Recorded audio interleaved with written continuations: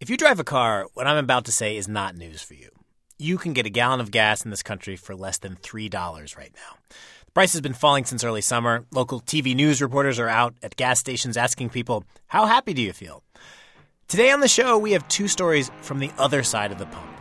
Stories about the people who get the oil out of the ground. We meet a producer who you just never, ever hear from. And we tell the story of an organization so powerful it ruled the global economy. Or at least people thought it did. It starts right now. That's the way I was before.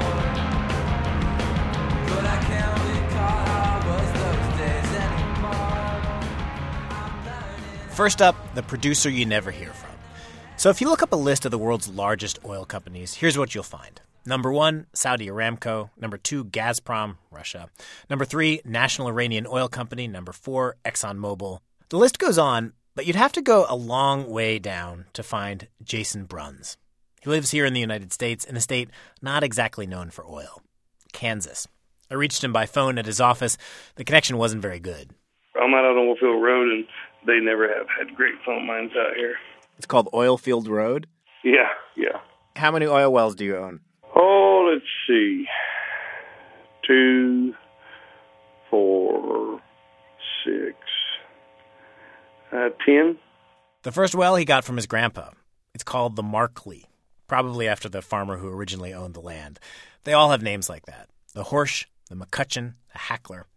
They look like those oil wells you may have seen in old photos. A giant seesaw going up and down. Some of these are over 50 years old now. They're not gushers, not anymore. Take that one his grandpa gave him. Oh, just about two barrels a day. 2 barrels a day.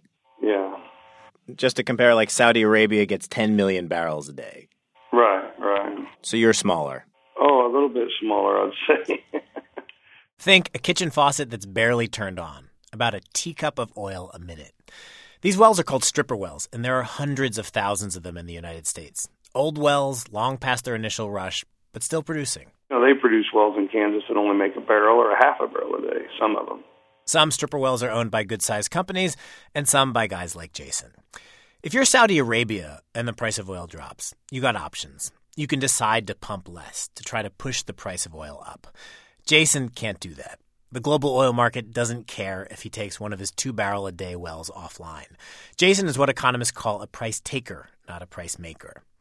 There's another way he could cope with lower prices. He could decide to store the oil and hold it, hoping the price goes up again. Some larger producers can do that, but Jason says it doesn't really make sense for him. The oil comes out of the ground, it goes into this small tank. When it's full, some guy in a truck picks it up. Besides, he needs the money. He spent a bunch to get these wells. They require maintenance and upkeep. After expenses, the wells altogether can earn him $40,000 a year. That's what feeds my family. That's my job. That's what I do. We produce oil. If you're on Jason's side of the oil market, it's like everything's backwards. He's seeing everything from the other side. His neighbors stop at the gas station, fill up their car, and they're happy the price of gas has dropped. Sometimes they bring it up at church. I've had people thank the Lord that the price of gas has gone down, but then the pastor always looks at me and kind of grins because he knows what I'm thinking. So that's just the truth of it. But hey, we love them, God love them, and we'll see what the price does. When Jason goes to the gas station and sees that sign showing the price for a gallon, that number is a reminder that his livelihood is dependent on huge global forces. Demand for oil in Europe and China, the decisions of sheikhs in the Middle East. So when he fills up his tank and the price of a gallon has dropped below $3, he gets an uneasy feeling. I usually know before it's going to drop, but how I feel is I don't feel good about it. That's the answer to your question in short. Do you feel a little bit good because at least filling up your tank, it's going to cost you a little less? Maybe a little. But I'd really had to search hard to find that little. After we talked, the price of oil dropped again.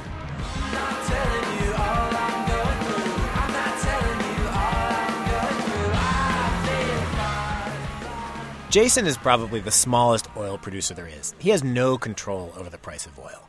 But there is an organization whose purpose really is to control the price of oil. OPEC, the Organization of Petroleum Countries. Why is OPEC letting the price of oil get so low? This is an organization, remember, that for years had the power to strike fear into the hearts of American presidents, create shortages, huge lines at gas stations here. and news stories. News stories destined to be replayed years later, like this one from 1974. If you've been listening to NPR for a while, I'll tell you the people here. You're going to hear Susan Stamberg at the very beginning, and the reporter is Ira Flato, who went on to be the host of Science Friday. Meanwhile, the lines continue at the gasoline stations. How long have you been waiting in line? About 5 minutes. I just cut in front of a whole bunch of people. Did that guy behind you tell you that he cut into the line? Twice I got out and talked to him. And he's just so obnoxious. He's so blatant about it. You know, there are people waiting 2 blocks down M Street for this line, but he couldn't go around the block and start over. You're around the block and you're not even inside of the gas station yet. How does that make you feel? Well, there's really not too much I can do about it at this stage of the game. It's an unfortunate situation, I think. I mean, you need gas. I mean, this monster has to have gas to run. What was going on was that some of the OPEC countries were upset at the U.S. for supporting Israel.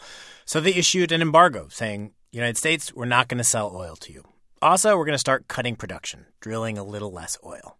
Jeff Colgan has studied OPEC's history. He's at the Watson Institute at Brown University. How high up did prices go? At the beginning of 1973, the world price of oil was something around $1.70 a barrel.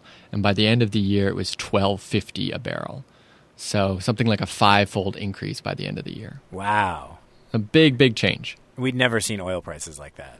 That's right. For 20 years prior to 1973, oil prices had been not only low, but very stable. So it was a real shock to the West to experience an embargo like that. It became known as the oil weapon, and it terrified the Western world. Here was this all-powerful cartel that, with the equivalent of a little press release, had caused this massive disruption. A little historical side note here. Where did the cartel learn its tricks? From us. Dan Yergin wrote about this in his book, The Prize. In the early oil days, he says, in the 1930s, producers here in the United States were trying to find a way to keep oil prices up because there was this glut. People were drilling wells in East Texas and finding oil everywhere. The oil price, it had dropped so low, it was like 10 cents a barrel. And if you pulled into a gasoline station as a premium in the 1930s, they would give you a chicken or something like that to try and lure you to buy gasoline. A chicken? And so the Texas, a chicken? Yeah, chicken. That was the premium that you got. It was not, like a coaster or a cup or something. You got a chicken. The state of Texas, with the help of the U.S. government, stepped in and gave an organization called the Texas Railroad Commission the authority to set limits for how much oil people were allowed to produce. It worked. It kept the price up. One of the founders of OPEC had studied in the United States and had really studied the Texas Railroad Commission, and that's kind of the model that they had in their head when they set up OPEC. OPEC gets started in the 1960s, and it's all the big players in the Middle East. Collectively, they control an enormous amount of oil. And they start agreeing to actual quotas. Saudi Arabia will produce only this many barrels. Iran will produce that many. OPEC seemed unstoppable. So what is going on today with falling oil prices? Well, there is a hard economic truth about cartels. They are very, very difficult to keep together because they're this odd situation.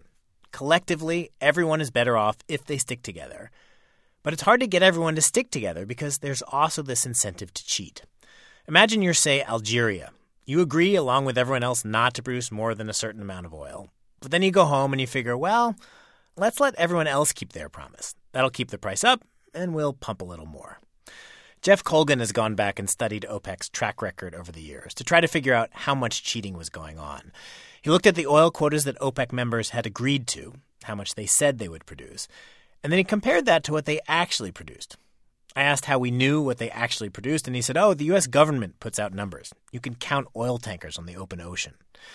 What Jeff found is that over the years, there has been pretty constant cheating at OPEC. Countries producing more than they said they would. It varies from month to month how much they're cheating. On average, it's around 1.8 million barrels a day, which is about the total amount of oil production from Libya prior to Gaddafi's fall. That doesn't help me. Okay, so like a medium-sized producer, and it's about, say, 10% of their total. Some people have argued, okay, so there's cheating. That doesn't mean the cartel is powerless. It's possible OPEC is acting kind of like a speed limit sign. You put up a 25-mile-per-hour sign, and lots of people cheat. They drive a bit faster. But still, it keeps the average speed down. Jeff doesn't buy this. He says from everything he sees, OPEC is a pretty lousy cartel. Maybe at one point they were united, but these days they seem like very different countries with very different motivations. The main problem that OPEC faces is its internal cohesiveness, right? That the members themselves don't have the political will to agree with each other. And it's not surprising when you look at, Iraq and Iran fought a major war with each other. Saudi Arabia and Iran have a big religious divide. One's Sunni, one's Shia. And then Venezuela is often on its own.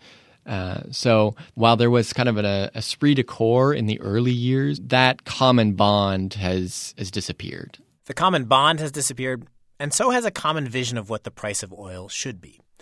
Dan Yergin, the author, says some OPEC countries want the price of oil to go up. Others may want it to go down. Venezuela, for instance, is right in the middle of a big budget crisis. It would probably like higher oil prices. Saudi Arabia, on the other hand, may not want a higher price. Higher prices encourage competitors to get into the oil drilling business. Competitors who are not members of OPEC, like the United States. The most important reason the price is down is because of this astonishing increase in U.S. oil production. Back in 2008, we were going to run out of oil. Since then, U.S. oil production has increased by 80%. The United States, he points out, is in the middle of a big oil boom. We're on our way to being the number one oil-producing country in the world, bigger even than Saudi Arabia.